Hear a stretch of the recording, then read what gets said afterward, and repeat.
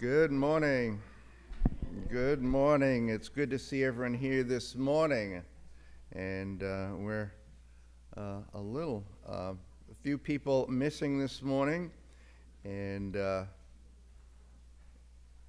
that you would watch over Fred and Nancy and Kathy. They've gone down to be with Keisha, and they have a lot of things to do. And for those of you that haven't heard, I assume most of you have, but my brother-in-law Robert was passed away earlier this week when the equipment that he was working on gave way, if you will. So just be in prayer for Kathy and Fred and Nancy as they're going to be down there today, and with the whole family as they grieve. We do have the business meeting coming up this Thursday. If you are a member, please make that a priority to be here this Thursday at 7 o'clock. And as we have our fall business meeting and discuss the business of the church and the things that are going on, the things that need to be going on, etc. And so be in prayer for that as we'll be meeting this Thursday. Any other announcements that need to be made? Yes, Donna. A couple of them. One, I wanted to be clear. Business meeting is at 7? At 7 o'clock, that's correct. Will there be a prayer meeting prior to that? Yes. Okay, 6 good, o'clock. thank you. And then I wanted to point out that the ladies' Bible study is starting on Yes. October 5th, and remind everybody that this is your last opportunity to let either Jane or myself know if you're going to be wanting to go to Zoe's Women's Center banquet and fundraiser in October 13th, but we have to get the information in by the 22nd of this month, so we'll need to know this week. Okay. Thank Okay. you. Excellent. Excellent. Any other announcements this morning? Oh, there's Yes. food from food pantry out back. Okay. There's some potatoes, tomatoes, cucumbers, Oh, lettuce. amen. Awesome. Help yourselves. All kinds of the fall goodness of the Lord, right? Amen. All right. Fall goodness. All right. I miss those days of gardening, etc. Let's go to the Lord in prayer. Our dear Lord and Heavenly Father, we thank you for your love for us. We thank you for sending your Son, Jesus, that we might have eternal life. We thank you for that. We think now of the Huzzy family as they're going through difficulty and the loss of Robert, and we pray that you would just watch over them. We pray that your Holy Spirit would be working in their lives to comfort them, and that they would work through this time. We pray that your hand would be upon that family. We thank you that we can be in your house today, and we thank you for each person that is here. We think of those that are not able to be here for whatever reason, and those that may not have been here for quite some time. We pray that you would be working in their hearts, that your Holy Spirit would be speaking to them. We pray that you would bring them back to us soon. Again, we thank you for this church and for the witness here in this little church for so many years, and we pray that it would continue. We pray that you'd give us direction. We pray that you'd watch over the business meeting coming up on Thursday, that you would just give us wisdom and guidance, again, in how the church, the direction of the church, and as we move forward in serving you and however that is. We pray that you would help each one of us to see and know what you would have for us to do, and that we would do it. And as your word talks about the body, and the church is a body, and each one of us have a part, we pray that you would help us to know that part and to do it well. We pray that you'd watch over Ian this morning as he brings the message, that your Holy Spirit would speak through him, and that you would just give him the words to speak. In Jesus' name we pray. Amen. Amen. Our scripture reading this morning will be found in Psalm 79. If you'd like to turn there with me, Psalm 79.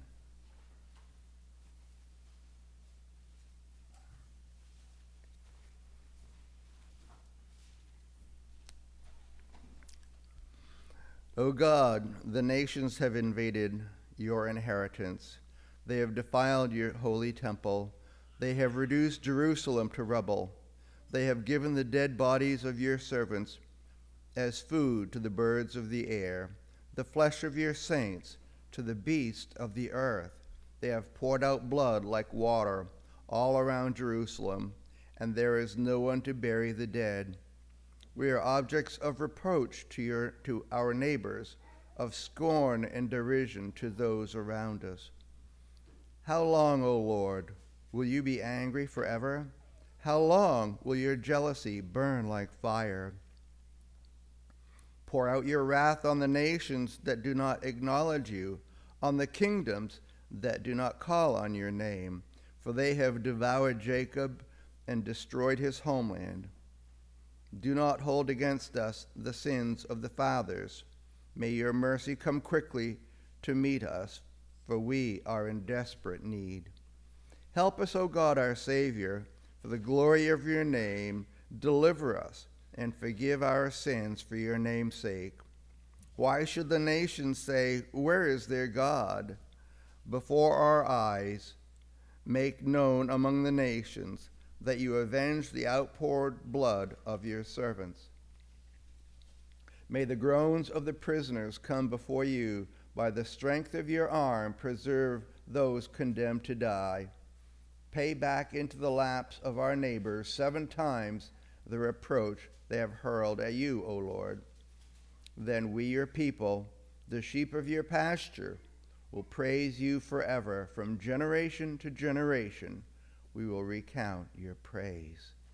Amen. And may the Lord bless the reading of his word today.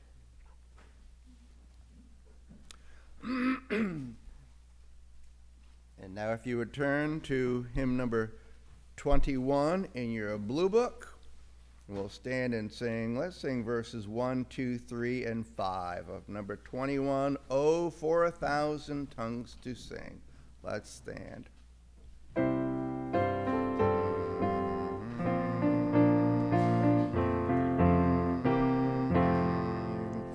Oh, for 1,000 tongues to sing my great Redeemer's praise, the glories of my God and King, the arms of his grace.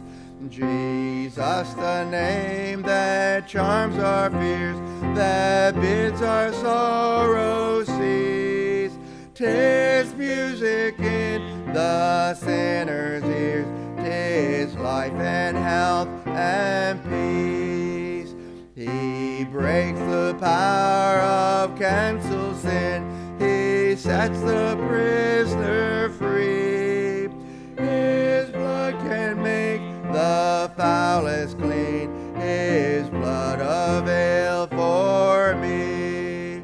My gracious Master and my God, assist me to proclaim, to spread through all the earth abroad the honors of thy name. Amen. You may be seated. I love that song. And now would the ushers come forward for the morning offering, please. And then as they come forward, we'll be singing the doxology, which is on the back page of your bulletin.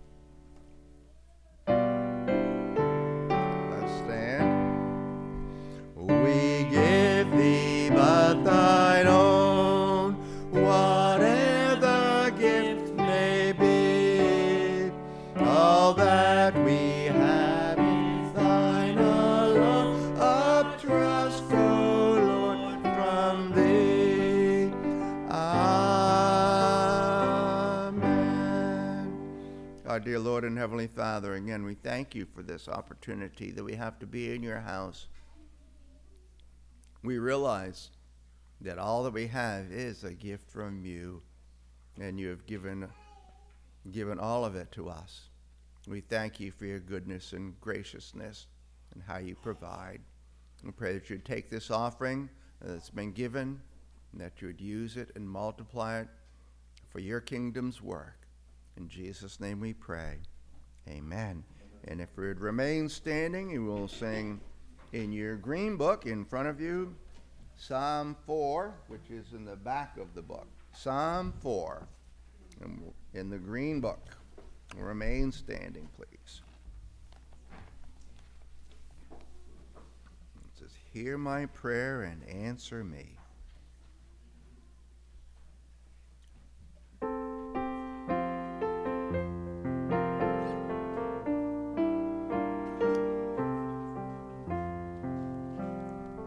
Hear my prayer and answer me, God of all my righteousness. In your grace and mercy free, bring relief in my distress. In your peace I rest and sleep, you alone my soul shall keep. When the world struck by the fall, loves the vain and trust its lies, God will hear me when I call. We find blessing in his eyes.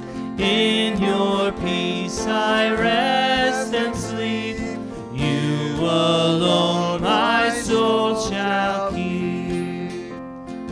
In your anger do not sin, set your heart on him and rest. Trust the Lord from deep within, covered in his righteousness. In your peace I rest and sleep, you alone my soul shall keep. When we cannot see your light, let your face upon us shine. You pour gladness in my heart, more than feasting and new wine. In your peace I rest and sleep, you alone my soul shall keep. You may be seated. Thank you.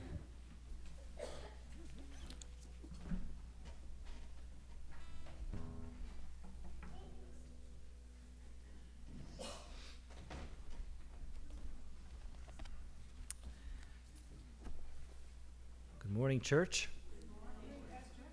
We're going to take some time now to go to the Lord together in prayer. All right, let's go to the Lord together in prayer. God, we come to you this morning to lift up our hearts to you, to pour out our souls to you in prayer.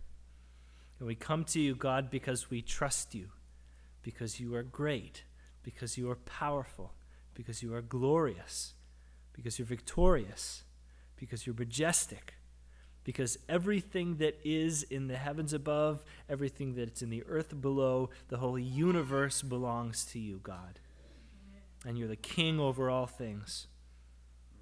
We acknowledge, Lord, that everything we have comes from you. Every good thing in this world comes from you. In your hand are power and might, and in your hand it is to make great and to give strength. And so we come to you this morning. You are a great God, to praise you and to thank you, Father. And as we come into your presence, we acknowledge that we are sinners. We acknowledge that we fall far short of your glory, that we wander and stray from your ways like lost sheep, that too often we follow the sinful desires of our hearts. We know, Lord, that we've done things we shouldn't have done, and we've not done the things we should be doing. So let's take a moment now as we come into God's presence to silently confess our sins unto God.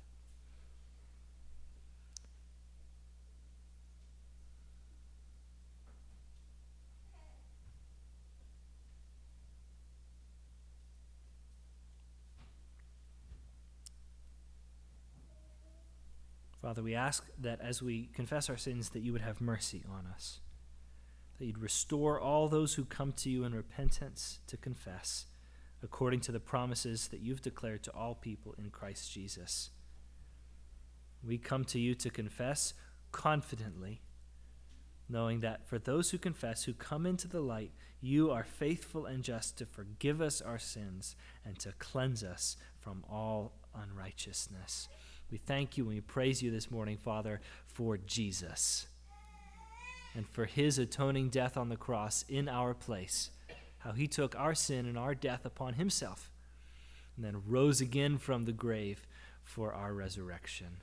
We thank you, Lord, that for those of us who trust in him, who know him, that is sufficient to cleanse us from our sin. We thank you for the forgiveness and the great love you've shown us in Jesus. We pray that you continue to teach us of your love day by day.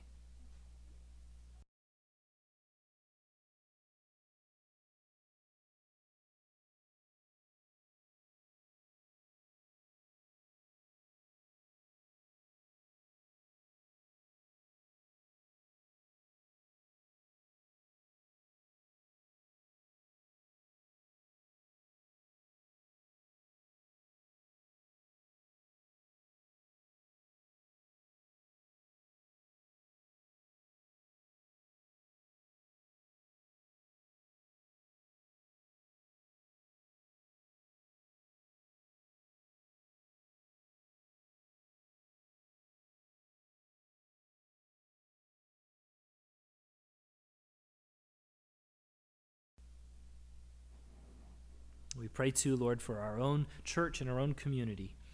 We know we need you, Lord God. And we know that there's so many of our friends and our neighbors who are hurting and who are broken and who need the gospel of Jesus. And we pray, Lord, that we would be ministers of that hope, ministers of that good news of Jesus, that you would make us the hands of feet of Christ as we share his love with those around us. We pray, Lord, that you'd open the eyes of the blind, that you'd soften the hard-hearted to receive the forgiveness of Christ which is offered in the gospel, and to be born again by your Holy Spirit. We ask, Lord, that in our generation you would bring a spiritual revival to Liberty, Maine, and to Maine, that we would be a people who glorify your name. We pray all these things in Jesus' name. Amen. Let's pray as Jesus taught us to pray, the Lord's Prayer, which is on the back of your bulletin, saying, Our Father, who art in heaven, hallowed be thy name. Thy kingdom come, thy will be done, on earth as it is in heaven. Give us this day our daily bread, and forgive us our sins, as we forgive those who sin against us. Lead us not into temptation, but deliver us from evil. For thine is the kingdom, and the power, and the glory forever. Amen. Amen. If you would grab the green book in front of you again and stand together, we're going to sing number 2 in the front of the book, Is He Worthy?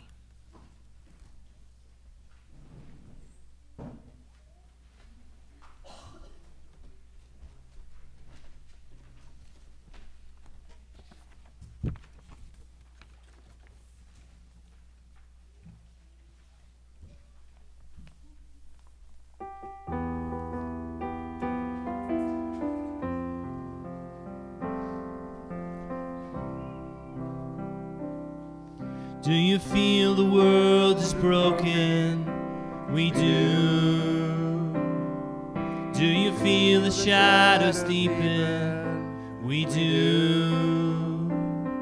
But do you know that all the dark won't stop the light from getting through? We do. Do you wish that you could see it all made new? We do.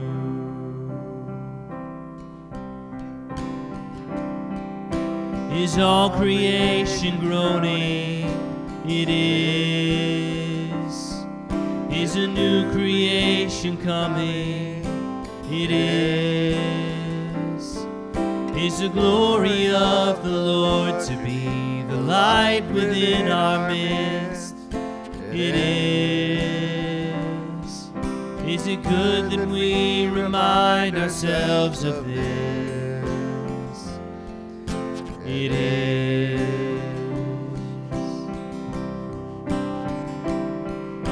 Is anyone worthy? Is anyone whole? Is anyone able to break the seal and open the scroll? The Lion of Judah, who conquered the grave.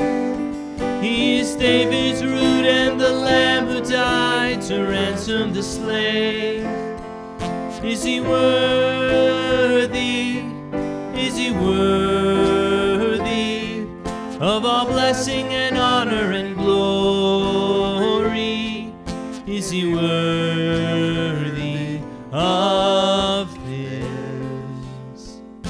He is.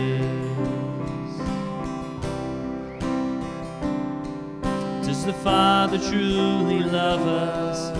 He does. Does the Spirit move among us? He does. And it's Jesus our Messiah, hold forever those he loves. He does. Does our God intend to dwell again with us? He does.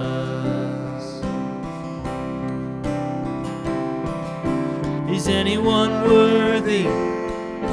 Is anyone whole? Is anyone able to break the seal and open the scroll? The Lion of Judah, who conquered the grave. He is David's root and the Lamb who died to ransom the slave. From every people and tribe, every nation and tongue, he has made us a kingdom and priests to God to reign with the Son. Is he worthy? Is he worthy of all blessing and honor and glory? Is he worthy? Is he worthy? Is he worthy of this? He is. He is.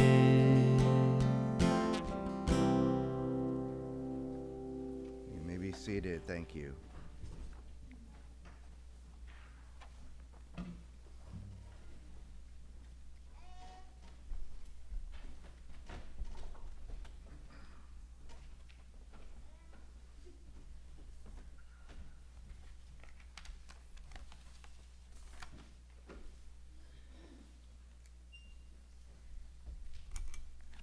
You can open your Bibles with me this morning to Genesis 17. Genesis 17, which is where we're going to be this morning.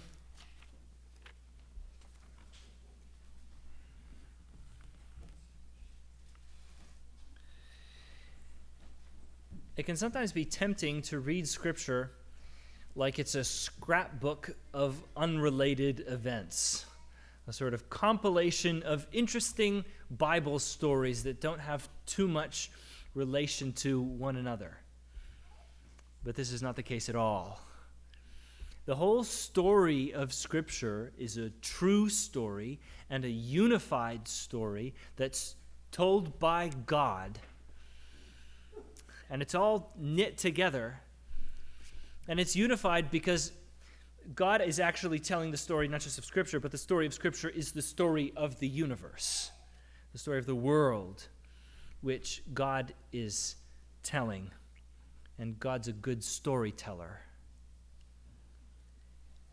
That's sort of the advantage that we've had to be able to work through Genesis like we've been doing chapter by chapter is that we're able to read each part of Scripture in light of everything that we've read before. And that's what I want to do this morning with Genesis 17. I want to read Genesis 17 in light of what's come before, and also in the light of everything that's going to come afterwards. Because the one thing I don't want us to do this morning is to walk away from here hearing about Abram's name being changed to Abraham and thinking this is some irrelevant footnote on the annals of history. I want us to see that Abram being called Abraham is actually intensely relevant to us and even to what's going on in this room this morning. This morning we're going to read Genesis 17, and in Genesis 17, God reiterates and also expands the promises he's given to this guy, Abram. He starts the chapter, Abram. But God's going to change his name from Abram to Abraham, which means the father of many nations. The father of many nations. And so, basically, the promise God is giving to Abraham here is that he's promising to make Abraham the father of many nations. And what I want us to see this morning is not just that God promised to make Abraham the father of many nations, but I want us to see this, and this is our main idea this morning. God is making Abraham the father of many nations. I want us to talk about this in the present tense because God is still fulfilling this promise to Abraham. And so we're going to span really the whole story of Scripture this morning and see how this promise made to Abraham here is actually God making right what went wrong in the garden and actually bringing us as a humanity ultimately into a completely restored and new world. And he's doing all of that through this promise he's making to Abraham. God is making Abraham the father of many nations. And we're going to talk about how that is. But first, let's read the passage together. Genesis 17. When Abram was 99 years old, the Lord appeared to Abram and said, I am God Almighty. Walk before me and be blameless, that I may make my covenant between me and you, and may multiply you greatly. Then Abram fell on his face, and God said to him, Behold, my covenant is with you, and you shall be called the father of a multitude of nations. No longer shall your name be called Abram, but your name shall be Abraham. For I have made you the father of a multitude of nations. I will make you exceedingly fruitful, and I will make you into nations, and kings shall come from you. And I will establish my covenant between me and you and your offspring after you throughout their generations for an everlasting covenant, to be God to you and to your offspring after you. And I will give to you and to your offspring after you the land of your sojournings, all the land of Canaan, for an everlasting possession, and I will be their God. And God said to Abraham, As for you, you shall keep my covenant, you and your offspring after you throughout their generations. This is my covenant which you shall keep between me and you and your offspring after you. Every male among you shall be circumcised. You shall be circumcised in the flesh of your foreskins, and it shall be a sign of the covenant between me and you. He who is 8 days old among you shall be circumcised, every male throughout your generations, whether born in your house or bought with your money from any foreigner who is not of your offspring. Both he who is born in your house and he who is bought with your money shall surely be circumcised. So shall my covenant be in your flesh, an everlasting covenant.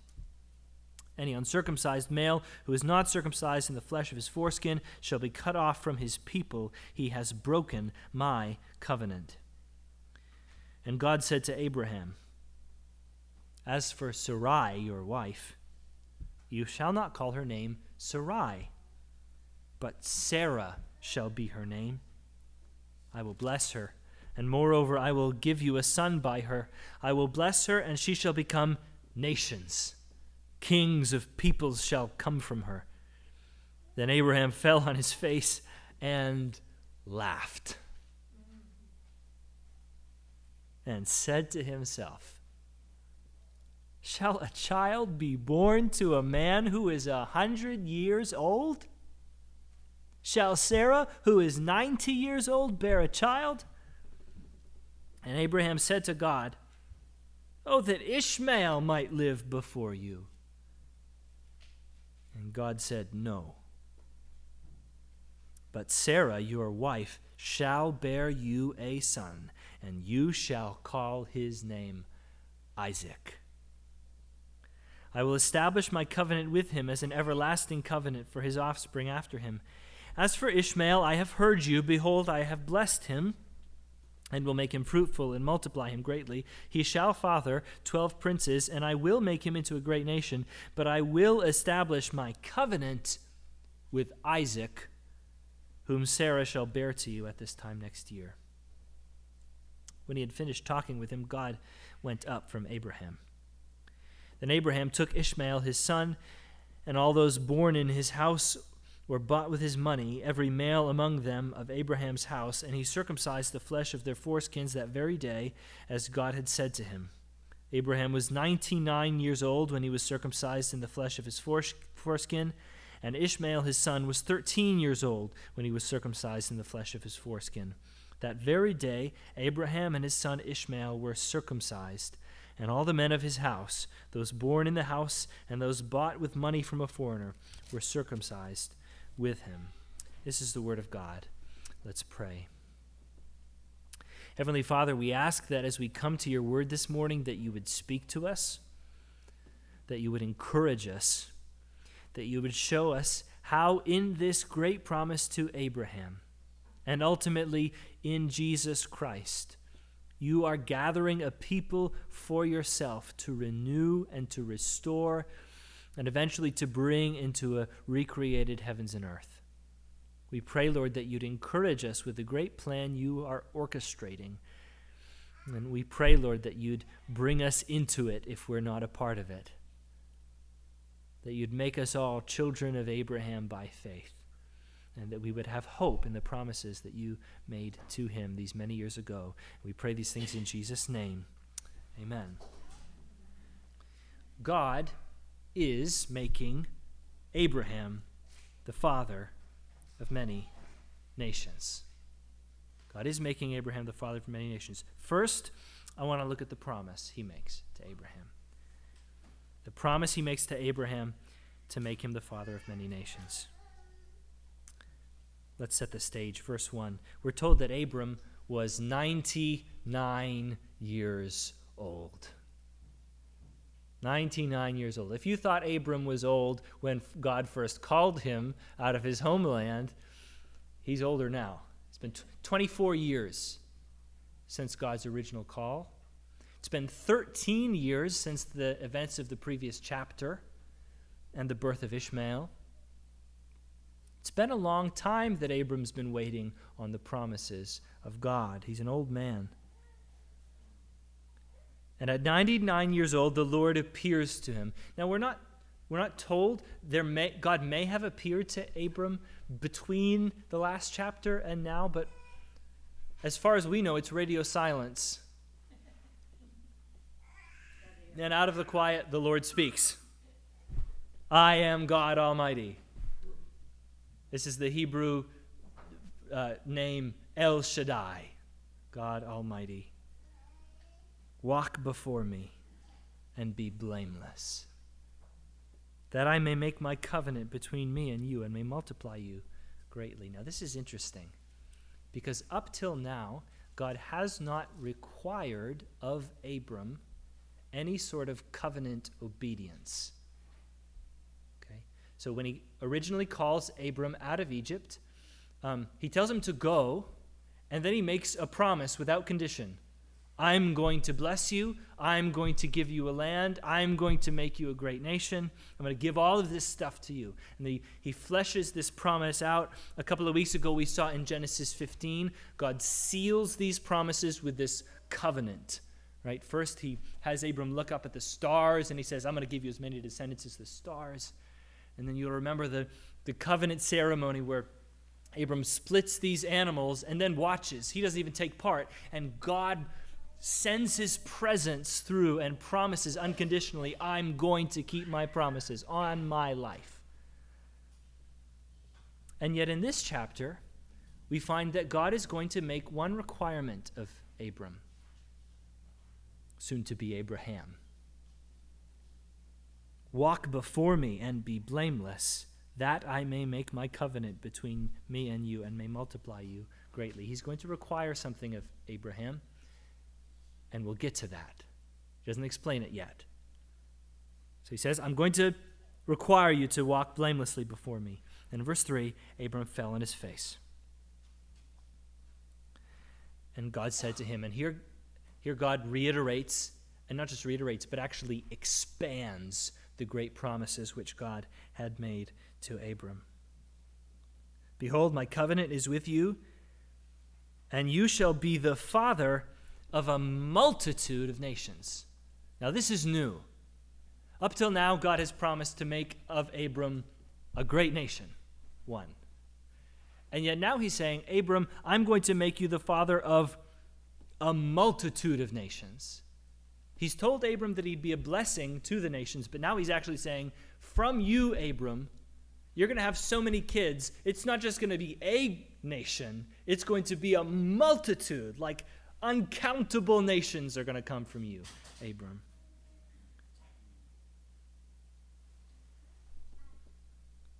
And so he changes his name. And this is significant. In Scripture, names are incredibly significant. The name of a person says something about who they are. You can think about Jesus' name. What does it mean? God saves. Yeshua, God saves. Abram means great father. Great father. Av is the Hebrew word for father. It's Avram, great father. Father who's great. He says, you're not going to be great father anymore. You're going to be Avraham, Abraham, father of a multitude of nations. So he names him the promise. Abram's very name is the promise. Every time you say the name Abraham, you're remembering God promised to make Abraham a multitude of nations. That's why it's worth pronouncing all the syllables. Abraham. So we're going to call him Abraham from here on out because God promised him to make him a multitude of nations. Verse 6, I will make you exceedingly fruitful, and I will make you into nations, and kings shall come from you. So he says, you're going to be very fruitful. You're going to have so many kids. And they're not just going to be sort of mediocre nations. Great kings are going to come from you, Abraham. Kings and nations. And I will establish my covenant between me and you and your offspring after you throughout their generations for an everlasting covenant to be God to you and to your offspring after you. And I will give to you and to your offspring after you the land of your sojournings, all the land of Canaan, for an everlasting possession, and I will be their God. There's three elements of this promise, which are present pretty much everywhere God reiterates his covenant to Abraham.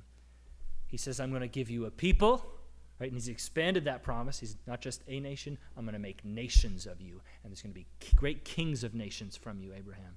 So a people, and then the land. It's always there. Right? I'm going to give you a people, and I'm going to put them in the land that I've promised you.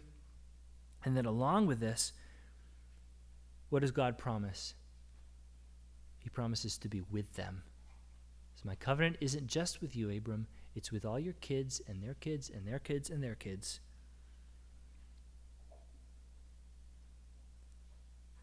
And I will promise, verse 7, to be God to you and to your offspring after you. At the end of verse 8, I will be their God.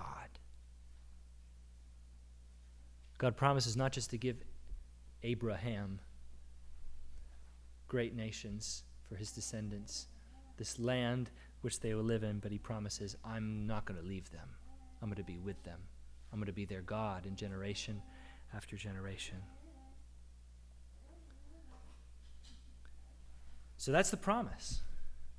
It's huge. It's a massive promise.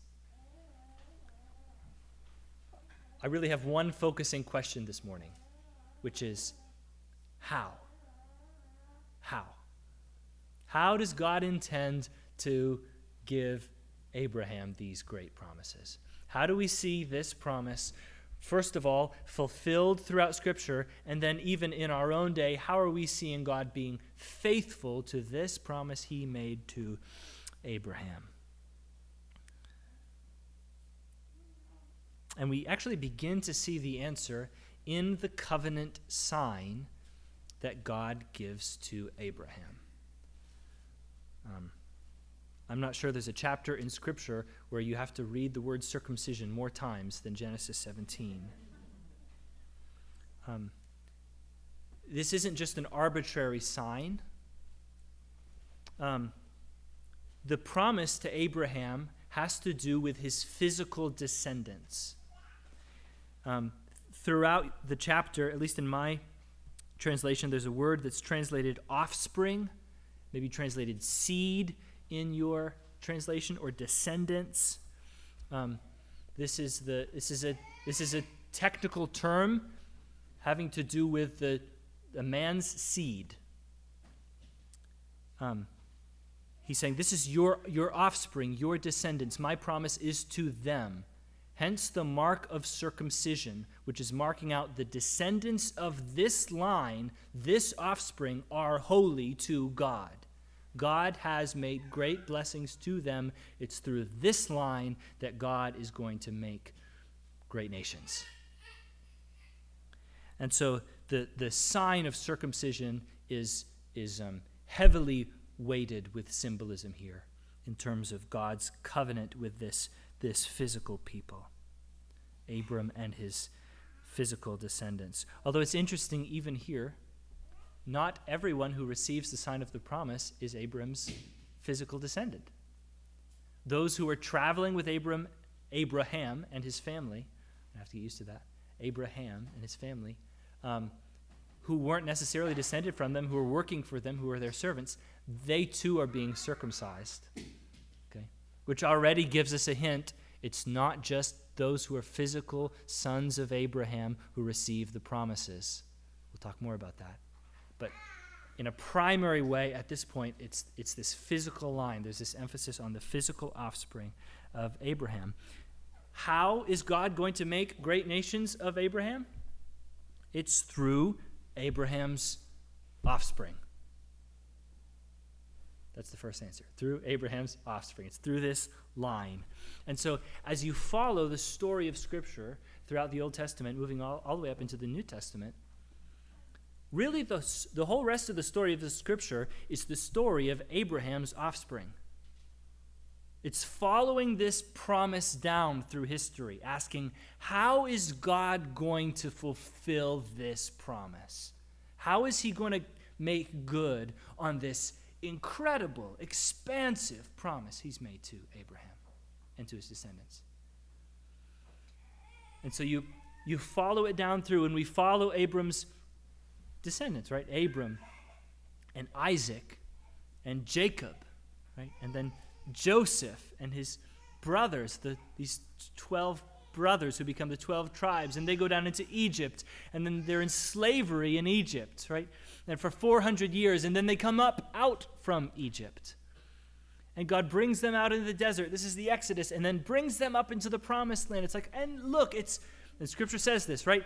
God made good on his promise, right? He brings the people into the promised land. He's making of them a nation. They're unfaithful. They often falter, and yet the Lord doesn't abandon them. He's with them. He makes good on his promise. He says, I will be their God, and he was their God, generation after generation after generation. Right? And we follow the story of this nation through the Old Testament in the time of the judges and then in the time of the kings, right? And God brings great kings from the line of Abraham, David and Solomon, and not all of the kings were as great, but the kings come from this line. And then Israel falls. Israel's disobedient to God. God removes his blessing from them in the Assyrian and Babylonian exiles, and they're scattered. The children of Abraham are no longer a nation. They're scattered throughout the nations, and then God brings them back. He's faithful to bring them back into the land, but they're not an independent nation. They're under the thumb of various empires across their history. And as we come up into the time of Jesus, the how question is a good question. And it's a question that the Jews, the children of Abraham in Jesus' time, are asking. If God is making Abraham the father of many nations, what is that supposed to look like? Because we're not even one nation anymore. We're a somewhat divided people living under the thumb of the Roman Empire, a tiny religious minority that's barely allowed to worship in freedom.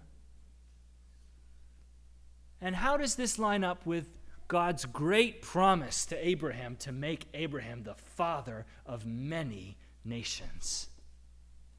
Whatever happened to Abraham's offspring?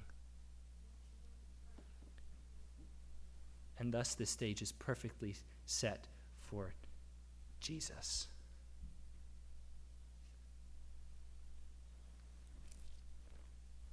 In the Gospel of Luke, this is a passage we'll come to in a couple of months when we come into the Christmas season. When the angel made the announcement to Mary that she would give birth to the Son of God, she makes this beautiful prayer, often called the Magnificat. She says this, "My soul magnifies the Lord." This is Luke 1:46. "My soul magnifies the Lord. My spirit rejoices in God my Savior, for he has looked upon the humble estate of his servant. For behold, from now on all generations will call me blessed. For he who is mighty has done great things for me, and holy is his name. And his mercy is for those who fear him from generation to generation. He has shown strength with his arm. He has scattered the proud in the thoughts of their hearts." He goes on, and in verse 54 he says this, "He has helped his servant Israel." Who's Israel? Israel is all those descended from Abram. "He has helped his servant Israel in remembrance of his mercy, as he spoke to our fathers, to Abraham, and to his offspring forever." What does that sound like? Like Genesis 17. She's quoting it, and she's recognizing in whatever great thing this angel has just announced that's about to happen in my womb, this is the faithfulness of God to the promises to Abraham. This is God making good on his promises.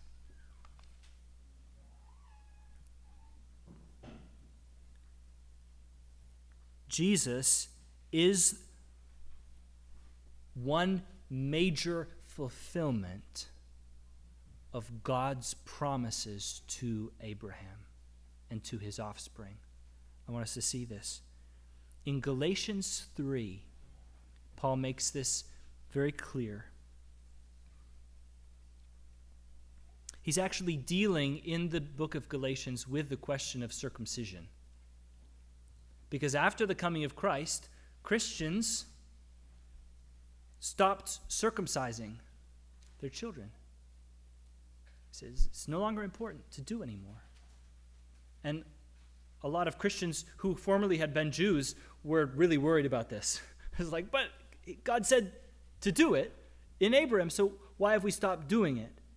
What's changed now that we don't have to circumcise anymore? What's happened? And Paul explains in a number of ways why this is no longer important. But one way he explains is in Galatians 3, verse 16,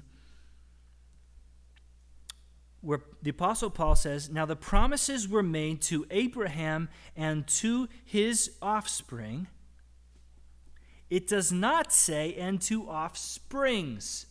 He's saying this is not plural, it's singular, referring to many, but referring to one. And to your offspring, who is Christ. Who is Christ. The Apostle Paul's point here is that this whole promise about the physical offspring of Abraham has always been about God blessing his people in Christ.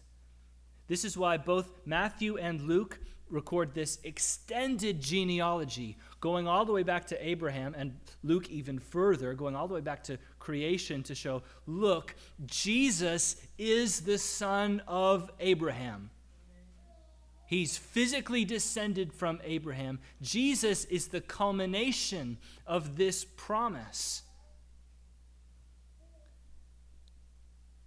It does not say, and to offsprings, referring to many, but referring to one, and to your offspring, who is Christ. God is making Abraham the father of many nations. How? Through Abraham's offspring.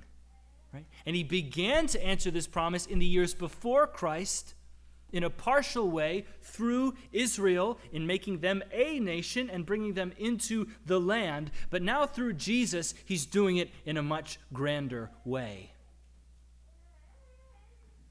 Jesus is the seed. No longer is circumcision required.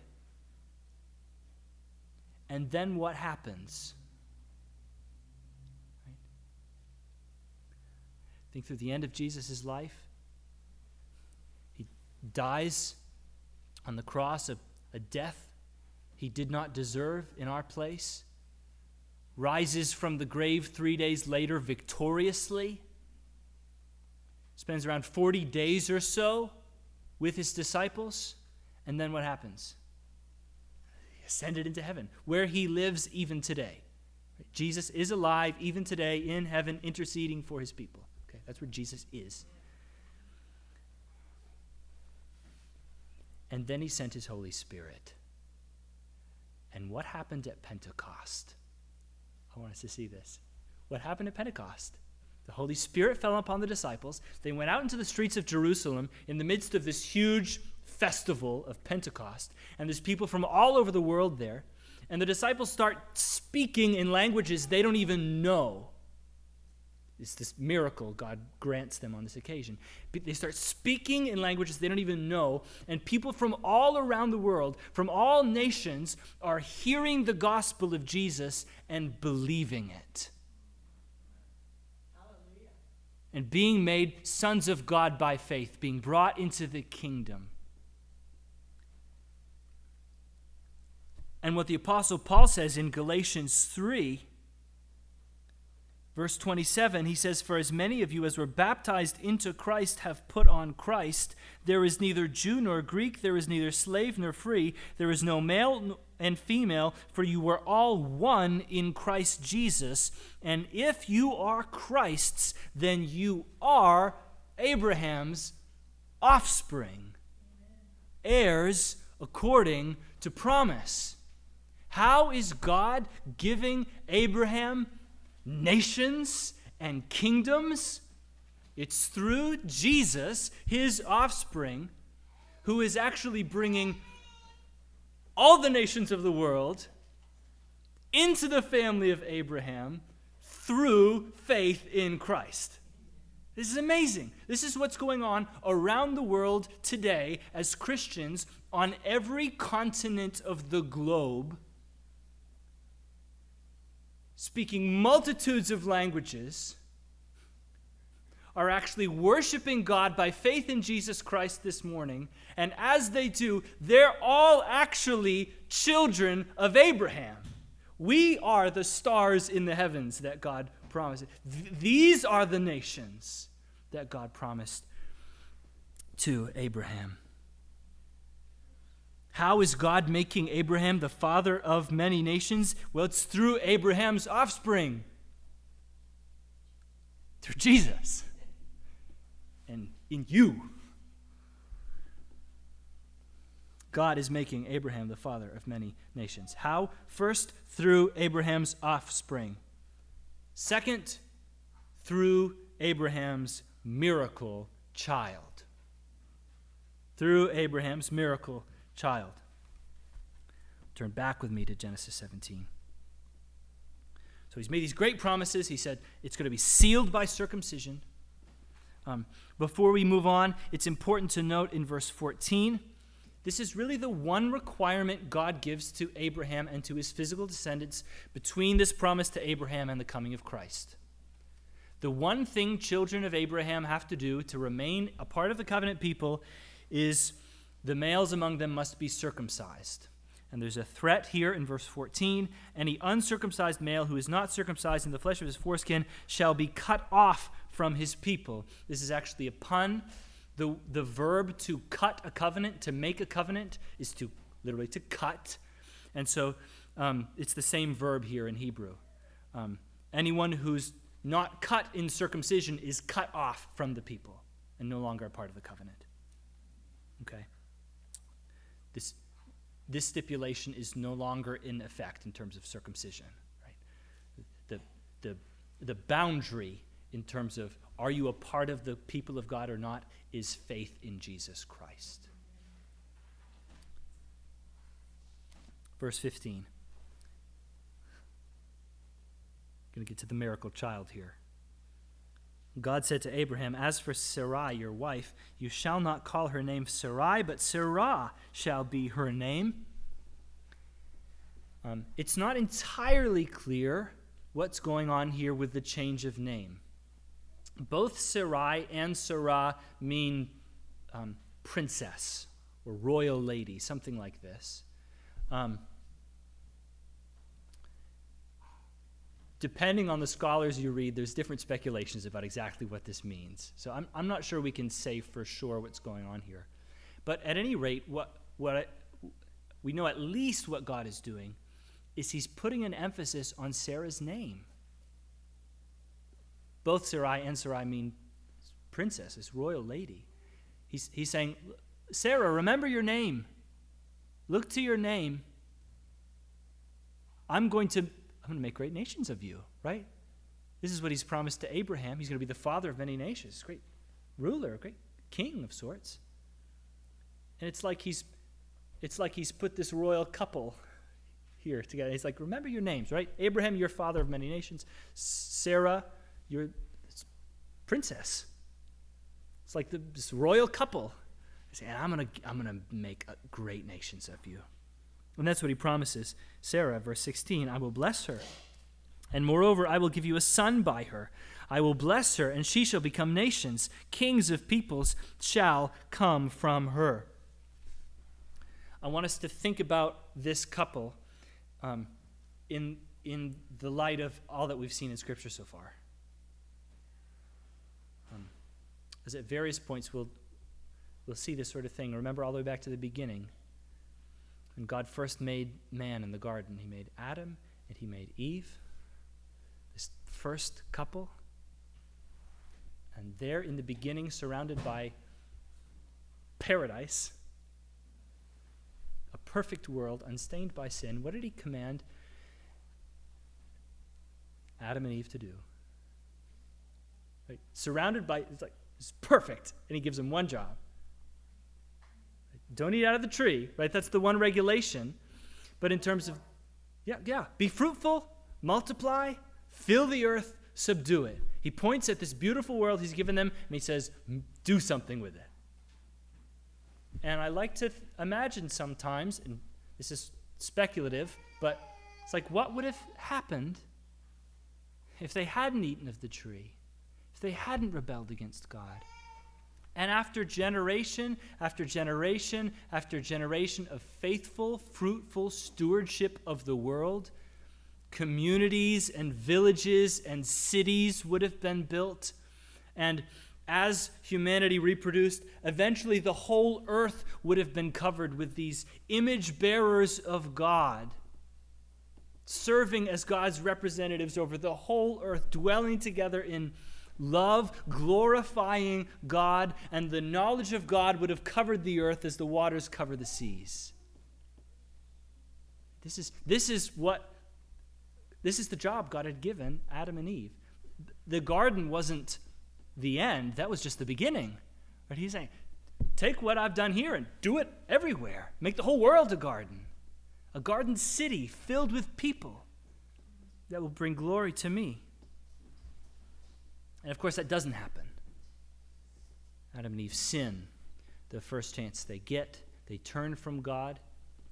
And instead of being fruitful, well, they have kids, but the fruit turns sour, right? Generation after generation, you've got humanity in rebellion against God. And this is where we find ourselves today, right?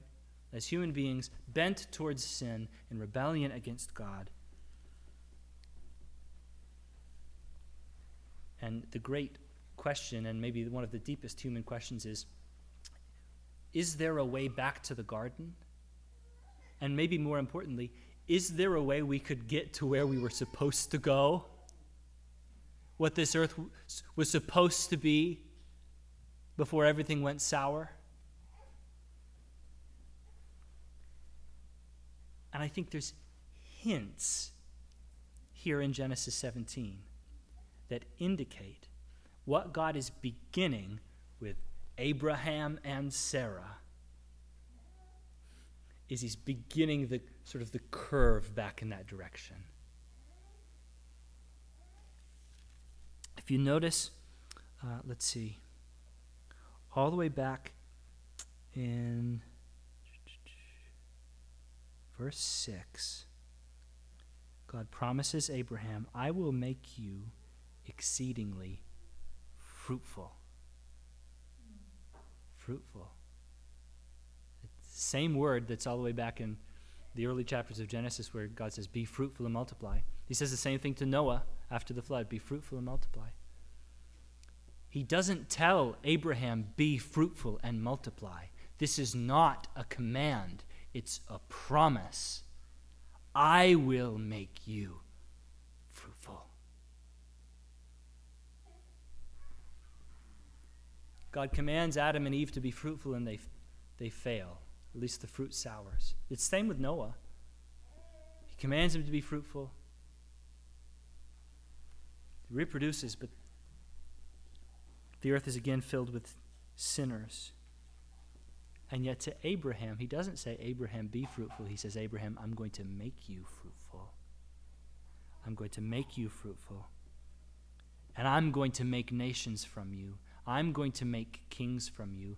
I'm going to gather for myself from the nations of the world a people for myself as your children, Abraham.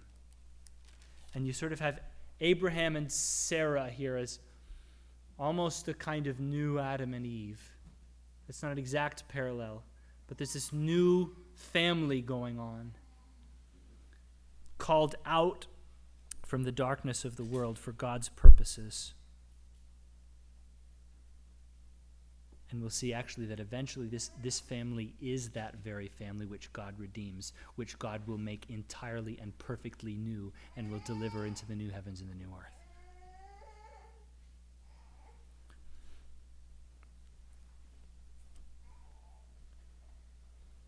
The promise given to Abraham about Sarah. I will give you a son by her. I will bless her, and she shall become nations. Kings of peoples shall come from her.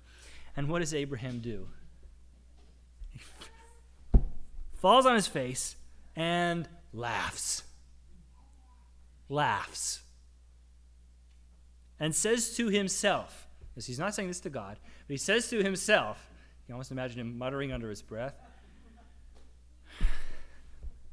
shall a child be born to a man who is 100 years old? Are you kidding me, God? Is this a prank? Sarah's 90 years old. And she's going to bear a child? And what does Abraham say to God? Oh, that Ishmael might live before you. He has a son, not by Sarah. This is not a son of the promise. We talked about this last week. Sarah and Abraham hatch this plan. They don't trust God to actually give them a child, and so Sarah gives Abraham her maidservant Hagar, who bears a child for Abraham, Ishmael. He's 13 years old by now. Abraham loves the boy. Oh, that Ishmael might... God, it's not going to happen. Ishmael, he's pretty good though, right? And God said no. Nope. But Sarah, your wife, you know, Sarah, your wife, shall bear you a son, and you shall call his name Isaac. Yitzhak. He laughs. That's what the name means. Call his name Laughter, Abraham. Joke's on you. I will establish my covenant with him as an everlasting covenant for his offspring after him. He makes clear, he says, as for Ishmael, I'm going to bless him. I'm going to make him a nation. He's your son. I'm not going to abandon him. Don't worry. But my covenant, verse 21, he says, I will establish my covenant with Isaac. The promise I'm making to you, this goes down through Isaac, whom Sarah shall bear to you at this time next year. So, question, why not Ishmael?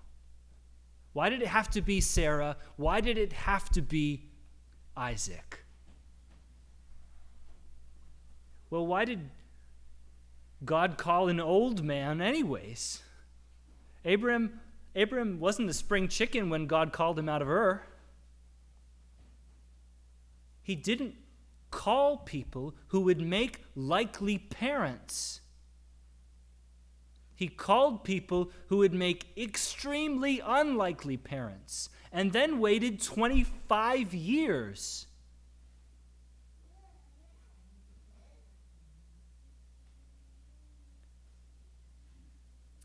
God wanted to make very clear as he was beginning this line, this all-important line that eventually is going to culminate in Jesus, that's going to culminate in the salvation of the world. God wants to make clear from the very beginning that it's all of grace, that salvation cannot be achieved by human effort. God will not share his glory with another for the birth of Isaac. I think he wanted Abraham to laugh at this suggestion. He wanted Abraham to have a sense of how ridiculous this plan sounds in human terms. It sounds like foolishness, but the foolishness of man is the wisdom of God. And it's through this miraculous child, this miraculous birth, that God makes very clear he has the power to bring life where there is not, which is the whole point of this whole family anyways.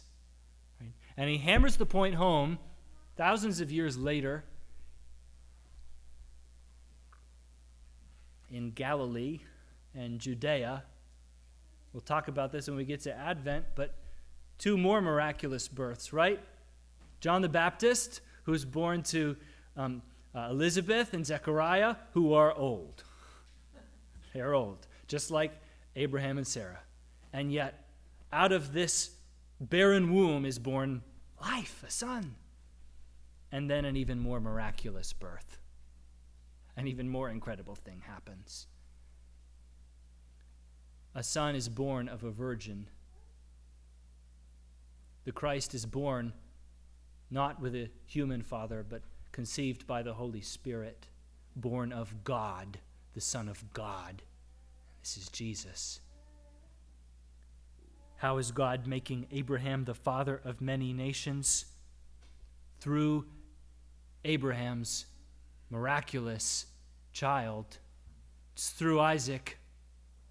Ultimately, it's through Jesus. In Isaac, God shows he has the power to bring life where there is not. He's the one who created the world out of nothing in the beginning.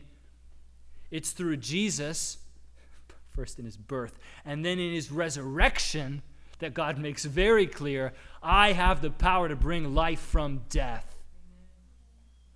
And it's not by human power. It's not by human effort. In all of our attempts at utopia, we've never achieved it. We can't get back to the garden by ourselves. We certainly can't get to the garden city by ourselves. We're reliant entirely on the power of God. But praise God, he will bring us there through Jesus Christ. And so the question to ask this morning, the question we ought to ask ourselves is, are we a part of this family? Are we a part of what God's doing through Abraham and through Abraham's seed? There's two kinds of humanity in the world. There's two ways to be a human. You can be a son of Adam and Eve, which we all are, right? On our own, condemned to sin, condemned to death. Or you can be a part of this thing that God is doing in Abraham. You can become a son of Abraham, a son of God, a child of God by faith in Jesus.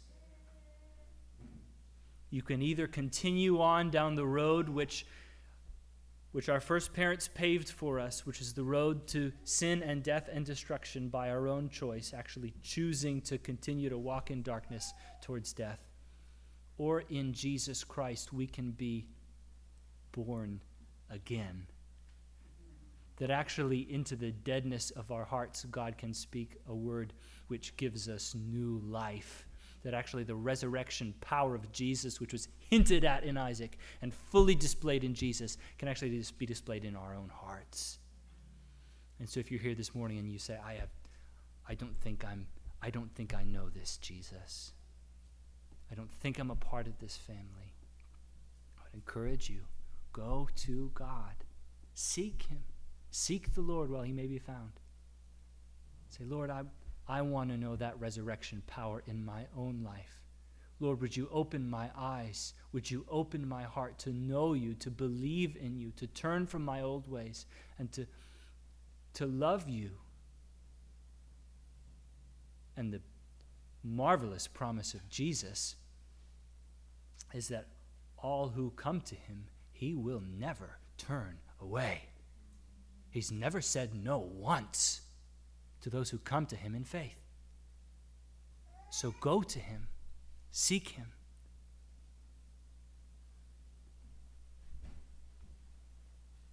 And the incredible truth is that if we've come to know this Jesus, if we've come to be made sons of Abraham by faith, we are actually a part of the people of God spanning across the ages, which God has set apart for himself, actually to redeem from our sin. This is nothing we deserve, but to redeem from our sin, to pluck us out of darkness, and actually to prepare us to live forever with God in paradise, in the recreated heavens and the earth. This is God's plan for you. And what a promise that is in the face of difficulty and suffering and death in this life. This is exactly the hope we need.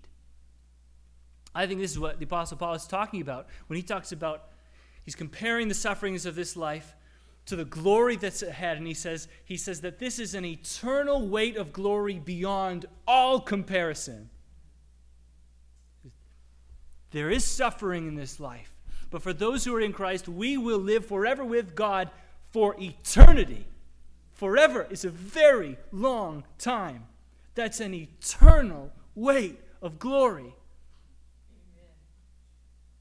And though the sufferings of this life may feel overwhelming now, though the sting of death may feel overwhelming to you right now, it will grow dim in the light of that amazing glory. Amen? God is making Abraham the father of many nations. He's doing it through Jesus. He's doing it in this room even now. And he'll carry on his faithfulness to that promise for all eternity. Let's pray. Heavenly Father, we thank you for your kindness to us in Jesus, that when we were lost, you came after us, and you have pursued us and you have found us. And even now you're preparing us for the eternal glory of heaven and of home. And we long for that. We long for your return, Lord Jesus. Come quickly. We pray, Father, that you'd make us useful for your work even now. That you'd comfort us with the hope of heaven and of home. I pray, Lord, that you comfort those who mourn. And I pray, Lord, that you'd make us useful in your work of bringing sheep into the fold. That those around us who are far from Jesus, you would give us the words to speak, to encourage them to turn to you, and to find in you that hope of everlasting life, to find in you resurrection life.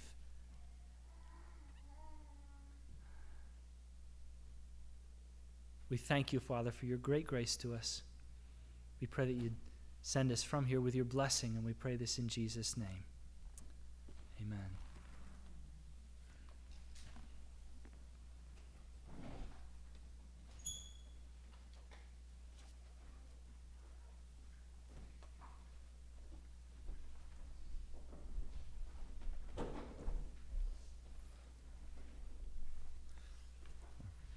Closing hymn this morning is number 581.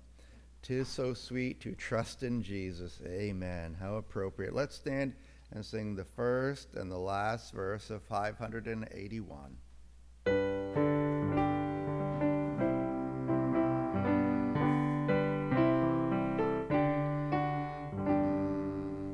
'Tis so sweet to trust in Jesus, just to take him at his word, just to rest upon his promise, just to know, thus saith the Lord. Jesus, Jesus, how I trust him, how I proved him o'er and o'er. Jesus, Jesus, precious Jesus, oh, for grace to trust him more. I'm so glad I learned to trust thee, precious Jesus, Savior, friend.